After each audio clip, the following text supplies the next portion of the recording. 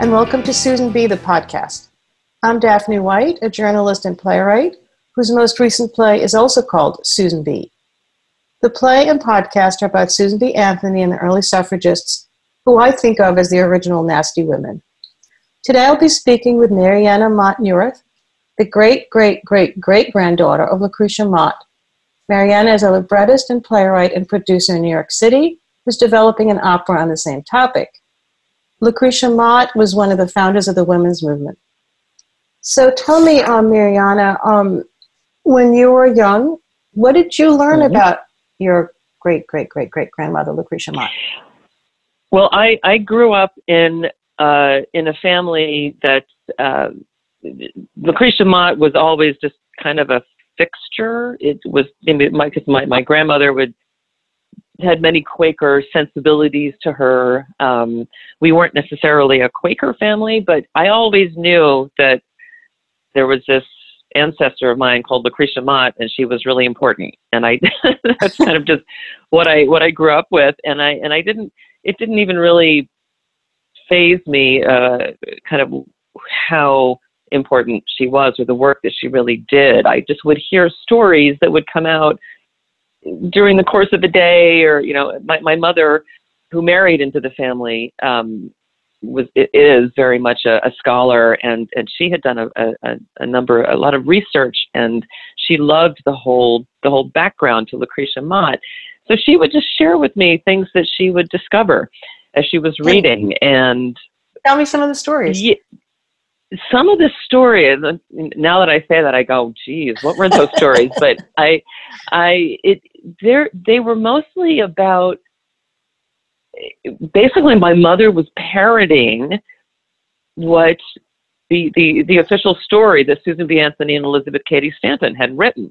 And tell me what that is for those who about the meeting, like the meeting of Lucretia Mott and Elizabeth Cady Stanton on the ship going across the Atlantic Ocean to London to attend to attend an abolitionist rally, and that on that trip, this is the mythos, that on the trip, Susan and Lucretia were bemoaning the fact that they weren't allowed to attend the meeting because they were women, and that they were going theoretically, with their husbands. Yes, exactly. Their husbands were abolitionists, so they were all going, but the women were abolitionists as well. Correct. And Lucretia, I thought Lucretia was a delegate as well. Yes, she definitely was a delegate. Right. She was a very prominent person on her very own. Right.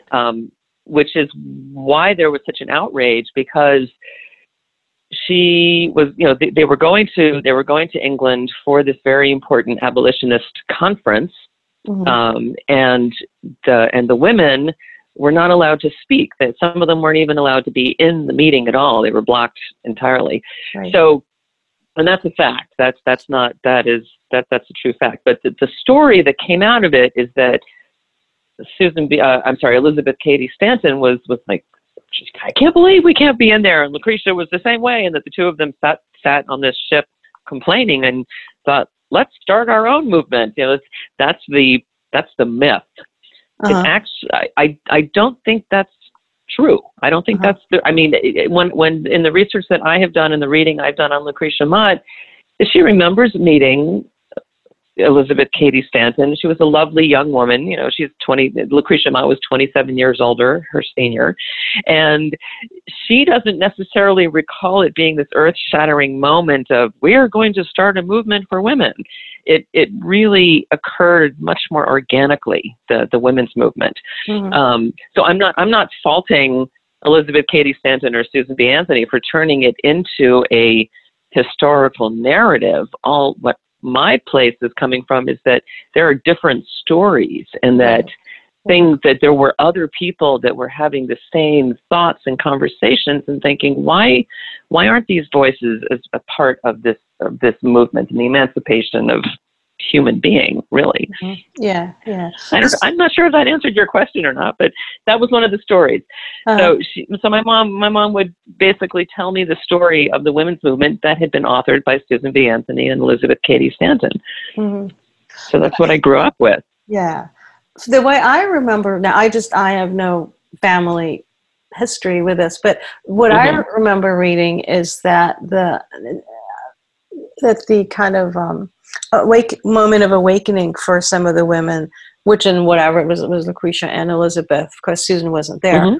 Was at they got the women were allowed into the meeting, but I think they had to sit in a balcony, and they were not seated as delegates. They had to sit above and observe. That's correct. And that outraged them because this was London. But in America, the Quaker women, some of the Quaker women were sent as delegates, although Elizabeth was not. She had just married her husband and was kind of escaping a love affair. One of the stories that as I was doing research for my opera, that I began to find out in that meeting when the women were upstairs, and Lucretia, who was well known already as an abolitionist,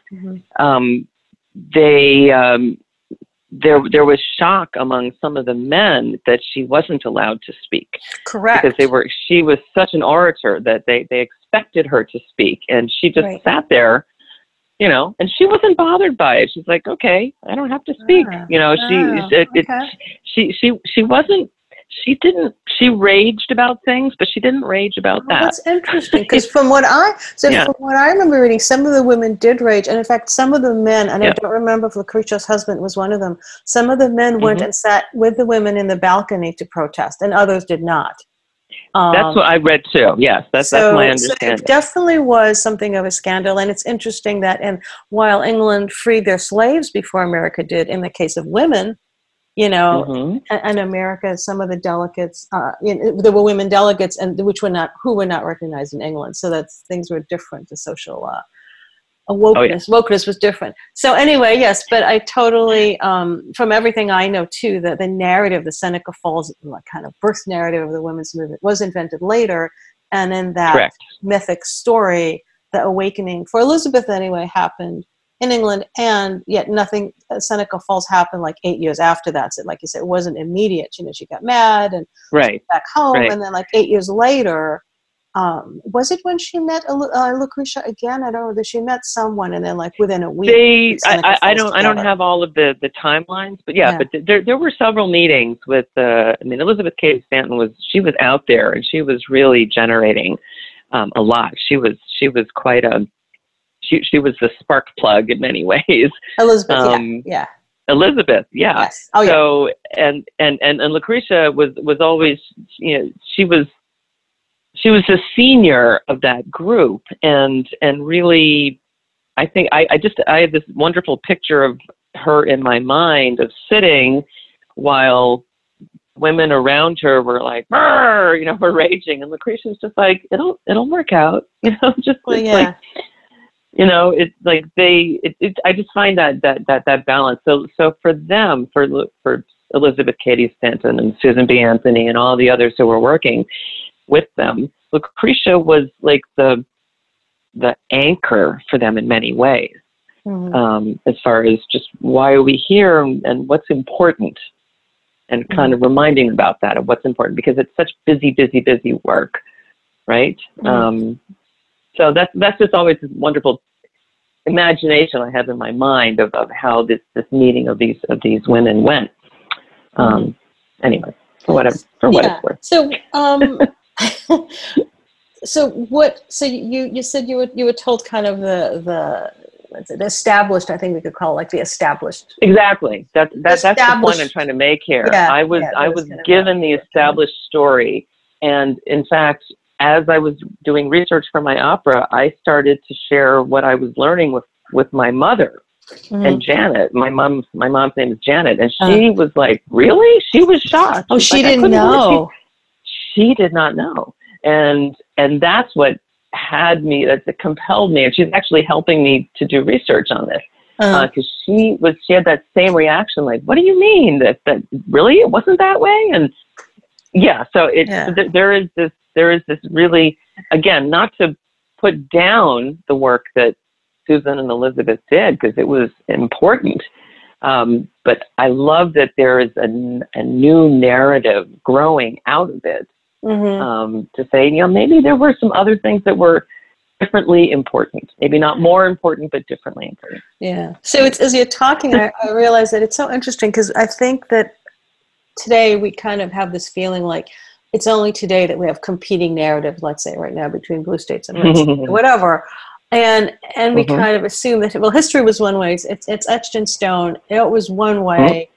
And when you kind of start getting into it, and it's, even as a descendant, you realize like, oh, there's kind of history that was written down by Susan B. Anthony and Elizabeth Stanton, which is kind of taken on the baton of like Mount Rushmore, like that's the way it was, like Walter Cronkite said, right? Like that's the way it was. And then finding like, gee, even though I'm the great granddaughter, like I am given this what a story. It wasn't exactly like that. Maybe not exactly, and it's cool to realize that, like, oh, what were the lessons that they learned? What do we need to learn? And I see so many parallels today to what's going on in our world to what these women were struggling with over 100 years ago. All right, same argument. What interests me. So tell me some of what you see that's the same. Yeah, that's what got me into the story. Yeah, well, it needed part of it has to do with who has, it's a power struggle, right? So it's you know, in back then, you know, there was all this work. Yes, emancipation, slavery is wrong. That's we all agree, slavery is wrong, and that was the work that they started on. But what happened was that like it's almost Orwellian. It's like some people are more you know, emancipated than others in a way. And Black women in particular got so pushed off the side of the conversation and the topic because the struggles were, you know, first we need to emancipate Black men and give them a voice. That was what women decided that, yes. That was right. And then women come in and they're like, well, we need to vote. And so, but it was only for the white women. And then whatever happened to the Black women who were doing all this work to support it? They actually saw a future that was greater than anybody could have possibly imagined back then. Yeah. And that's what I find so compelling about this whole thing. And it makes me ask, as a dramaturg and you know, someone who's creating stories that hopefully will be told long after I'm gone, that what is the future that we can envision now that was made possible by what Lucretia Mott and Susan B. Anthony did? That's way beyond what they could have even imagined. And I mean, I love the fact that they lived in this great realm of possibility. And then on the ground, you know, making it happen, reality does come in and force you in different directions. But I always, and I'm the idealist, just like my like my ancestor. I'm like, let's keep an eye on what is that 100-year vision, 100 years from now. What would women's rights? What would suffrage? What would emancipation? No slavery? What would that look like? Really, 100 years from now? Maybe having a woman president and not call every female candidate unelectable and shrill, right? That's a place to start. That'd be a good start. But there's something bigger that even that, like, there's something bigger that would make that thing look small. And I don't know. That's the inquiry on it. Oh, okay. I can't put words on it yet, but it's really about, I see it, it's like how we regard one another as human beings. And to look past all of the categories and things that we put on people, like, oh, you're this, you're that, you have blonde hair, you have, you know, green hair, whatever. We tend to make assumptions, and we actually miss the human being that's right in front of us. Because that's where I think that's where Lucretia Mott was coming from. Yeah, you know, she would always talk about the inner light. Well, she was a Quaker and a minister. She was a Quaker minister, right? And a heretic. And a heretic, yeah. Tell me, so when we talked last time, I said that I thought she was one of the original social justice warriors because she was so pure. Tell me the story you told me about the candy, you know, about her not only using free goods not made by slaves. Tell me about that. Yes, that very much that it's documented, in fact, that Lucretia and James, her husband, they were both very clearly committed to the abolition of slavery, so that to the degree they looked and they realized, all of the cotton that they were wearing was a product of slave labor. All of the sugar that was going into whatever, the candy, I don't know how much sugar they ate back then, probably not as much as we eat now, but that, sugar, and there were so many products that were created by slave labor. It was, slavery was, and it still is, an economic engine.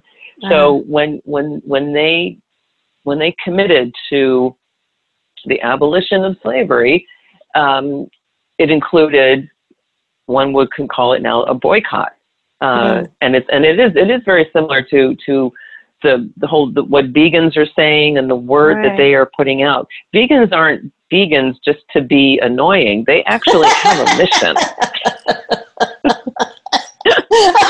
And I say that with all love, because I have vegan friends who I love, but they sometimes are annoying.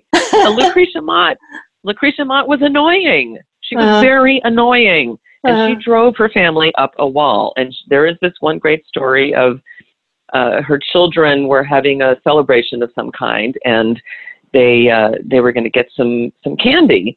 And Lucretia Mott was like, yes, we will get some candy. But she was only going to buy what was labeled as free candy, meaning there was no slave sugar in this. There was no slave-produced sugar.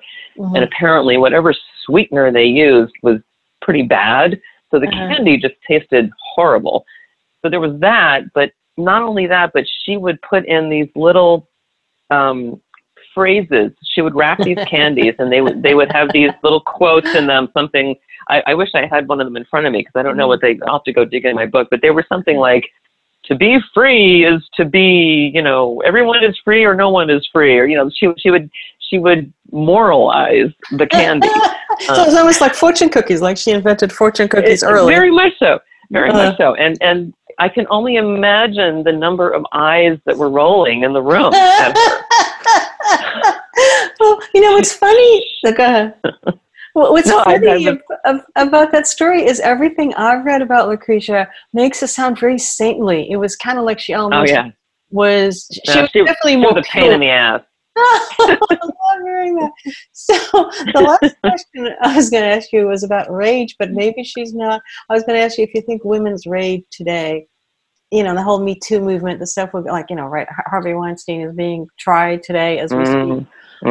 Yes. How you see that as relating to the rage? Because I know, maybe not Lucretia, but I know Susan and Elizabeth had a lot of rage. Oh, they all had rage. Lucretia also had rage, but hers was slightly different. Hers was really on a higher moral scale. But I won't go so much into that. But that, yes, the rage that we see today, it was fascinating, because as I was doing research for my piece, and I was reading a lot on Susan B. Anthony, and I was reading her history book, I heard and felt that same rage that I'm hearing from women now. Same exact feeling, same exact tone, same exact righteousness, or something. It is the same exact thing.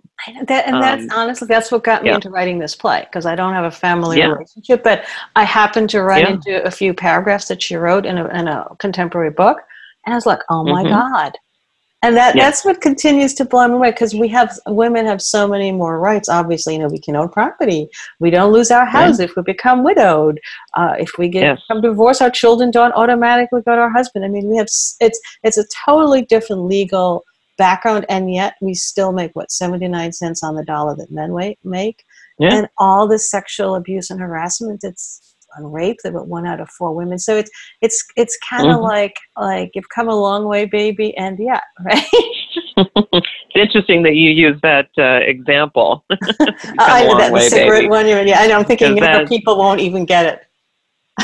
Well, but those who will also realize that in itself, that ad was keeping alive the things that we're still fighting against today.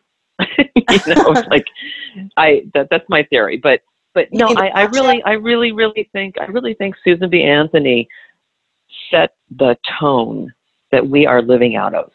today. You mean She has the outrage?